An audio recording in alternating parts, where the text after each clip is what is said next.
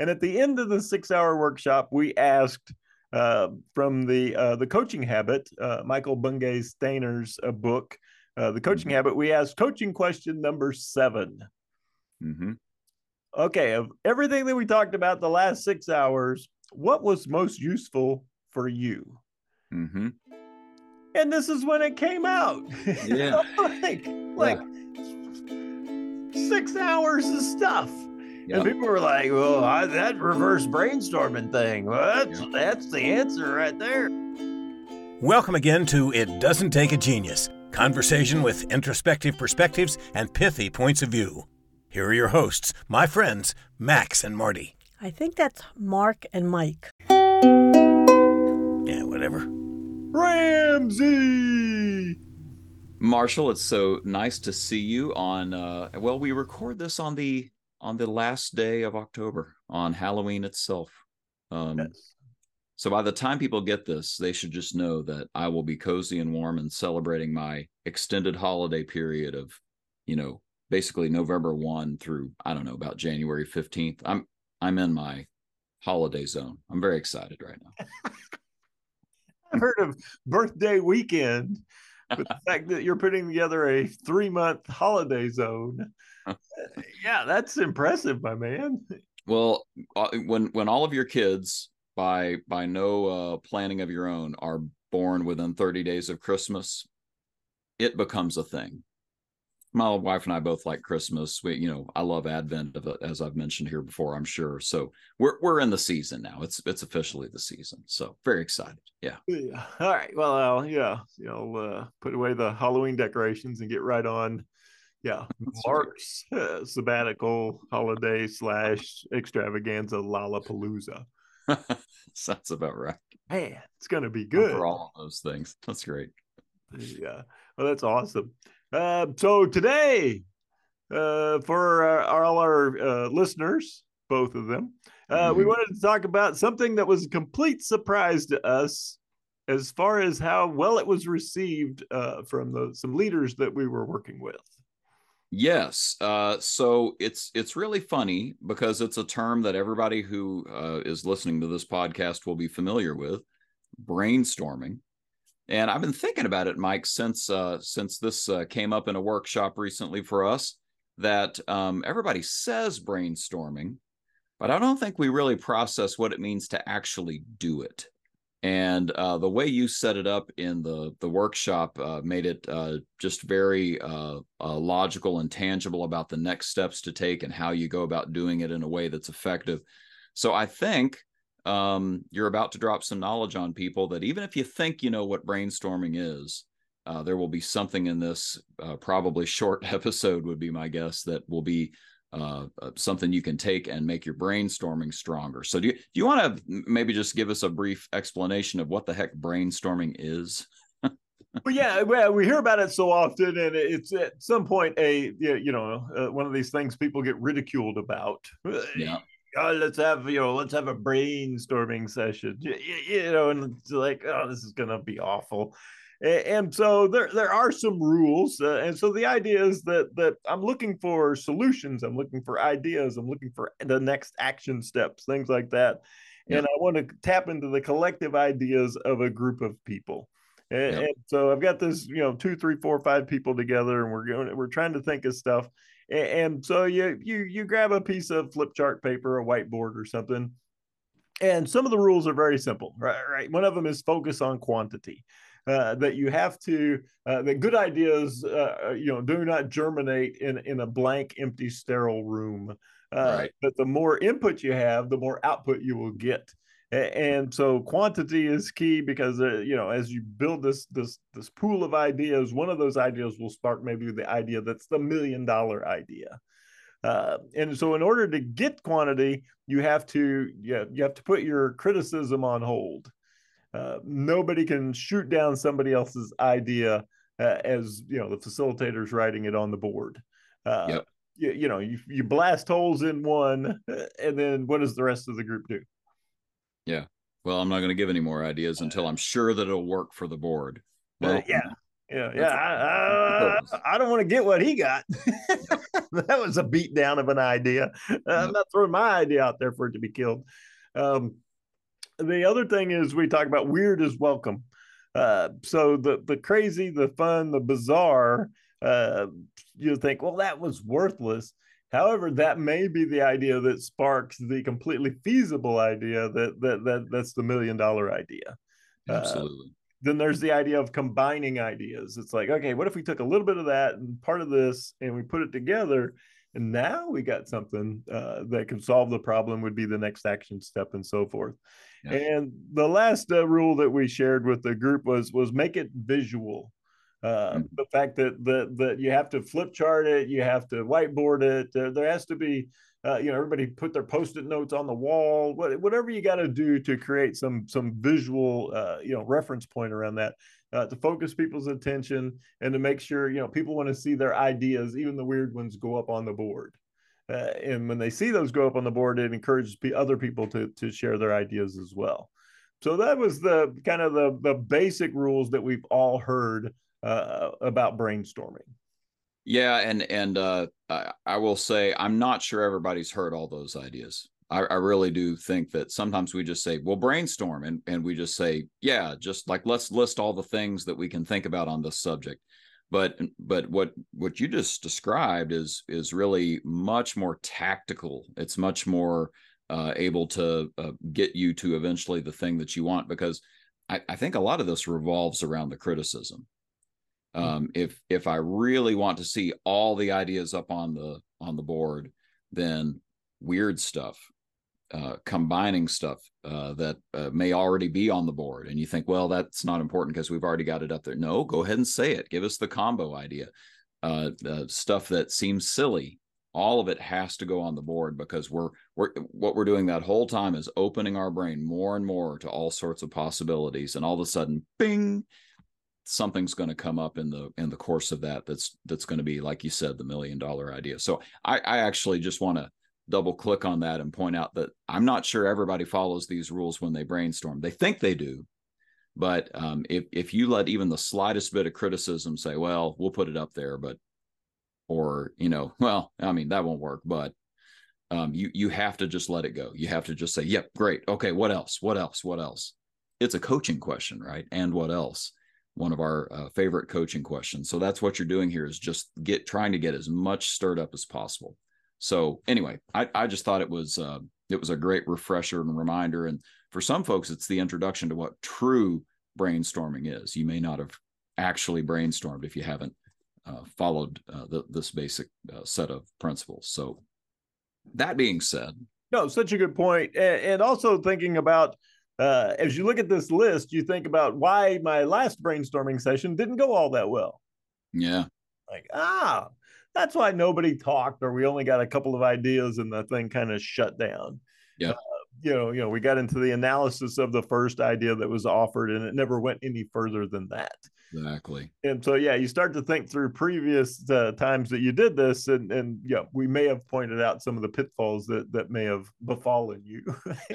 Well, I've been a part of brainstorming sessions where, a couple ideas will come up, and they're probably lackluster ideas, and the guy leading the brainstorm will say something to the effect of, "Now, come on, guys, really dig deep. Like, give me a good idea."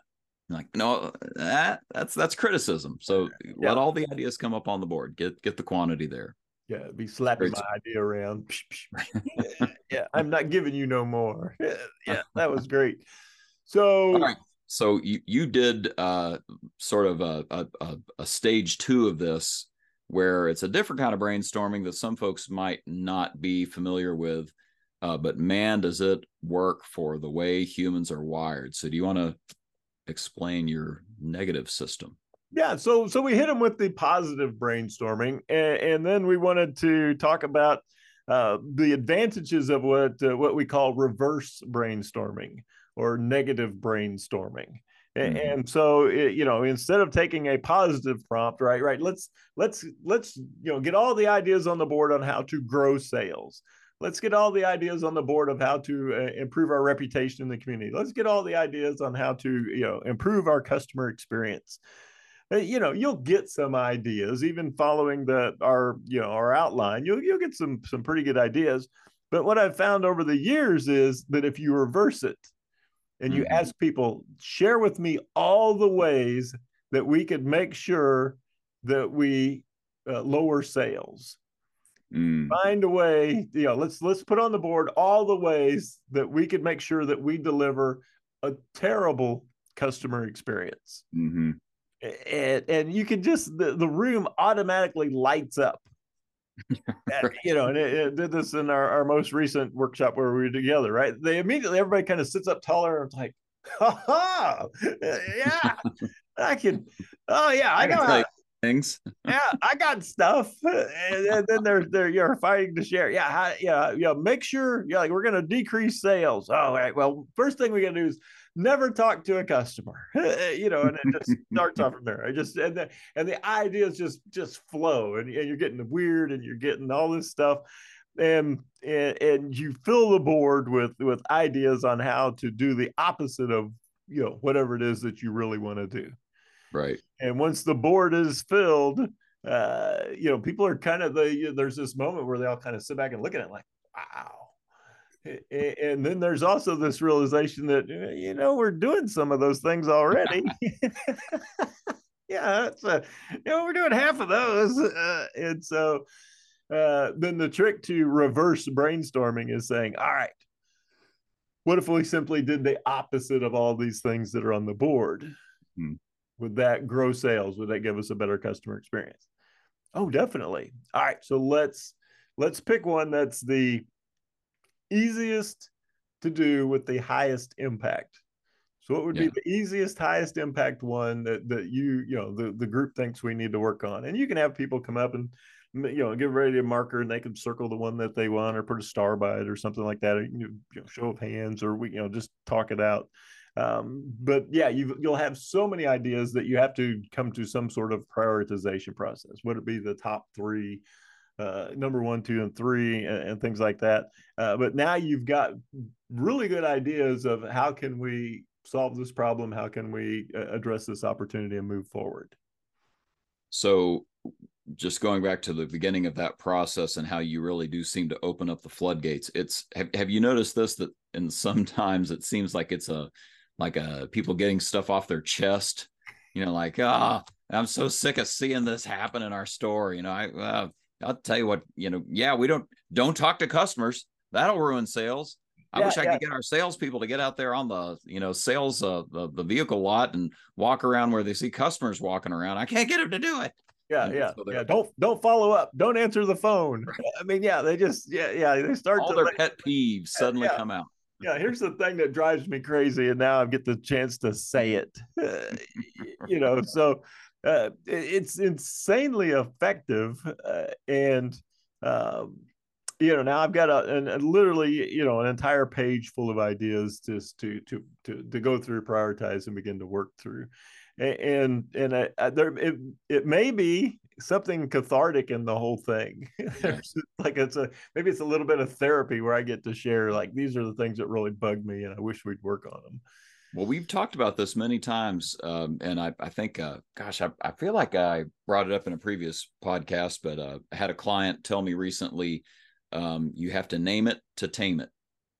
So just getting it on the board, just getting that, that pet peeve out there, let's talk about this. Let's figure out a way to manage that issue we have with follow-up or with talking to customers, or, our people not being excited about product X, or, whatever happens to be the issue for that organization. And to your point, you're going to have to prioritize which of these we work on by the one that's most impactful and easiest to do. So the voting, how do you like to do that when you're with a team?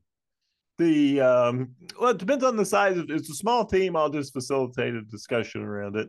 If it's a larger team, I've done stickers where everybody gets a sticker. Here's 3 stickers. Vote for your 3 favorites. And they'll come up and put them on the board, or give everybody a marker and they can make a mark on it. Things like that. So, just trying to eliminate a little bit of groupthink if it's a larger group, by letting people designate it in a somewhat anonymous fashion. So I think that's one of the keys to it. But it's really so simple and get you to such a good actionable place that yeah, the discussion, because you've had this robust sharing of ideas, the discussion seems to go pretty good once you get to the decision making part. Okay. Well, beautiful. And I think another part of this is sort of what's the next step after you have sort of prioritized and there's some sort of consensus or a majority vote getter, what have you. Help our listeners understand sort of where they go with this, because some people I think get all those ideas out there and maybe even pick one, but they kind of go, what do we do now? So what would you share with them? Well, I think one of the things that we talk about a lot is can we turn that into a SMART action item? And by SMART, our acronym of specific, measurable, attainable, realistic, and timeline. Yeah. And so you've got this idea, but it's not specific. We probably haven't put metrics to it yet. Is it attainable? That's where the easy part comes in. Is it relevant? Will it actually do what will it help us solve the problem that we initially wanted to address? And then can we set a deadline, either a deadline to take that first step, a deadline to have it completed? There has to be some sort of time frame to it. And so you can take one of these vague brainstormed ideas, make it SMART, and now you've left with a concrete way forward that if we've worked our way through SMART, everybody in the room should know where we're going, what we're doing, and how we're going to measure that. So I was just reading a little excerpt from Henry Ford's autobiography, and he was talking about that first, I guess it was the first gas-powered car. I can't remember if it was the first actual like gasoline vapor-powered car, but it was after he sort of abandoned steam and said, let's focus on something here to do with gas. He talked about several of the changes that he had made as the car developed, but he said a lot of that was actually in the plans. And he said a lot of experimenters, what a lot of inventors, what they struggle with is that they don't realize that it's experimentation and planning, that you have to have both. So, the fact that you know that this, idea that you have in your brainstorm is not quite fully baked, and it's probably going to evolve as time goes on, shouldn't stop you from getting at least a little bit of parameters around with SMART that gives you your best chance of the thing getting a chance to take off. And of course, you're going to have failure as you go, and you're doing some experimentation, you're going to make some adjustments, but man, give that idea a chance to really blossom by making it SMART, so that you've planned on the front end so that you can experiment on the back end. Oh, no. Yeah, I think you're absolutely right. It should unfold, it should develop, it should evolve. Yeah. That's so good. So let's wrap this up with talking about how we discovered people love this. So we had conducted a 6-hour workshop, 6 hours, shared tons of really neat stuff.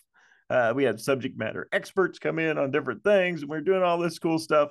And at the end of the 6-hour workshop, we asked from the Coaching Habit, Michael Bungay Steiner's book, The Coaching Habit, we asked coaching question number 7. Mm-hmm.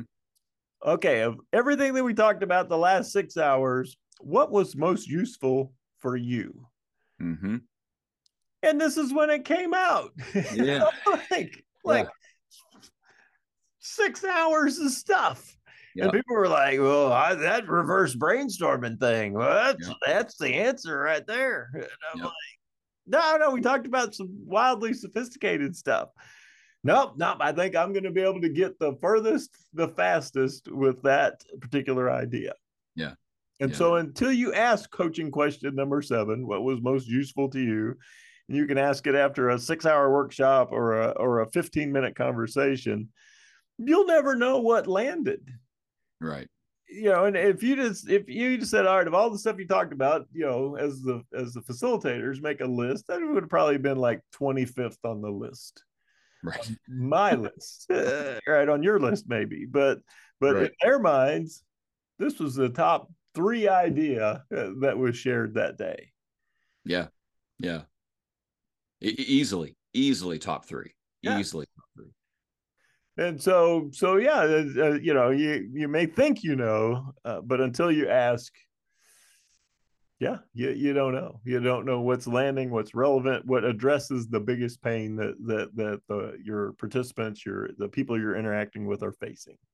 Well, we've talked about the common topics before, this sort of ancient Greek idea that you have these different topics, which think topographies, these different vantage points that you're looking at a subject that you're trying to study and come up with an inventory of everything you know about it. And there are sets of questions you can use to ask that.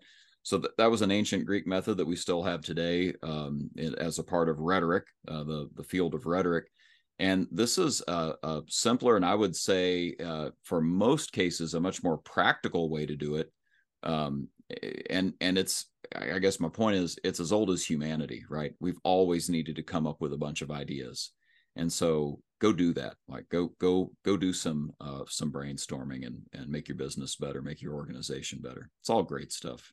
Oh no, that's fantastic, and yeah, it's the ancients to modern time, we're still wrestling with the same thing, right? How do we solve problems, garner solutions, and figure out which is the best way forward?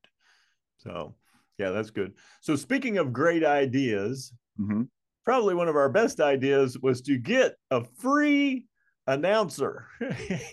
So. We're always honored to end every episode with a little ukulele solo and the wise words of Mr. John Wolfe. Take it away, Mr. Wolfe. Thank you, John. And that, I guess, is that. It doesn't take a genius. No rights reserved, nothing trademarked, copyrighted, or even original. Feel free to give it to anyone, anytime, using any and all media formats. Warning, Mark and Mike may or may not make another one. I'm your announcer, and I did not get paid a nickel to do this. They won't even let me tell you my name. So, until next time, if there is a next time, stay safe. Be well. That's good enough.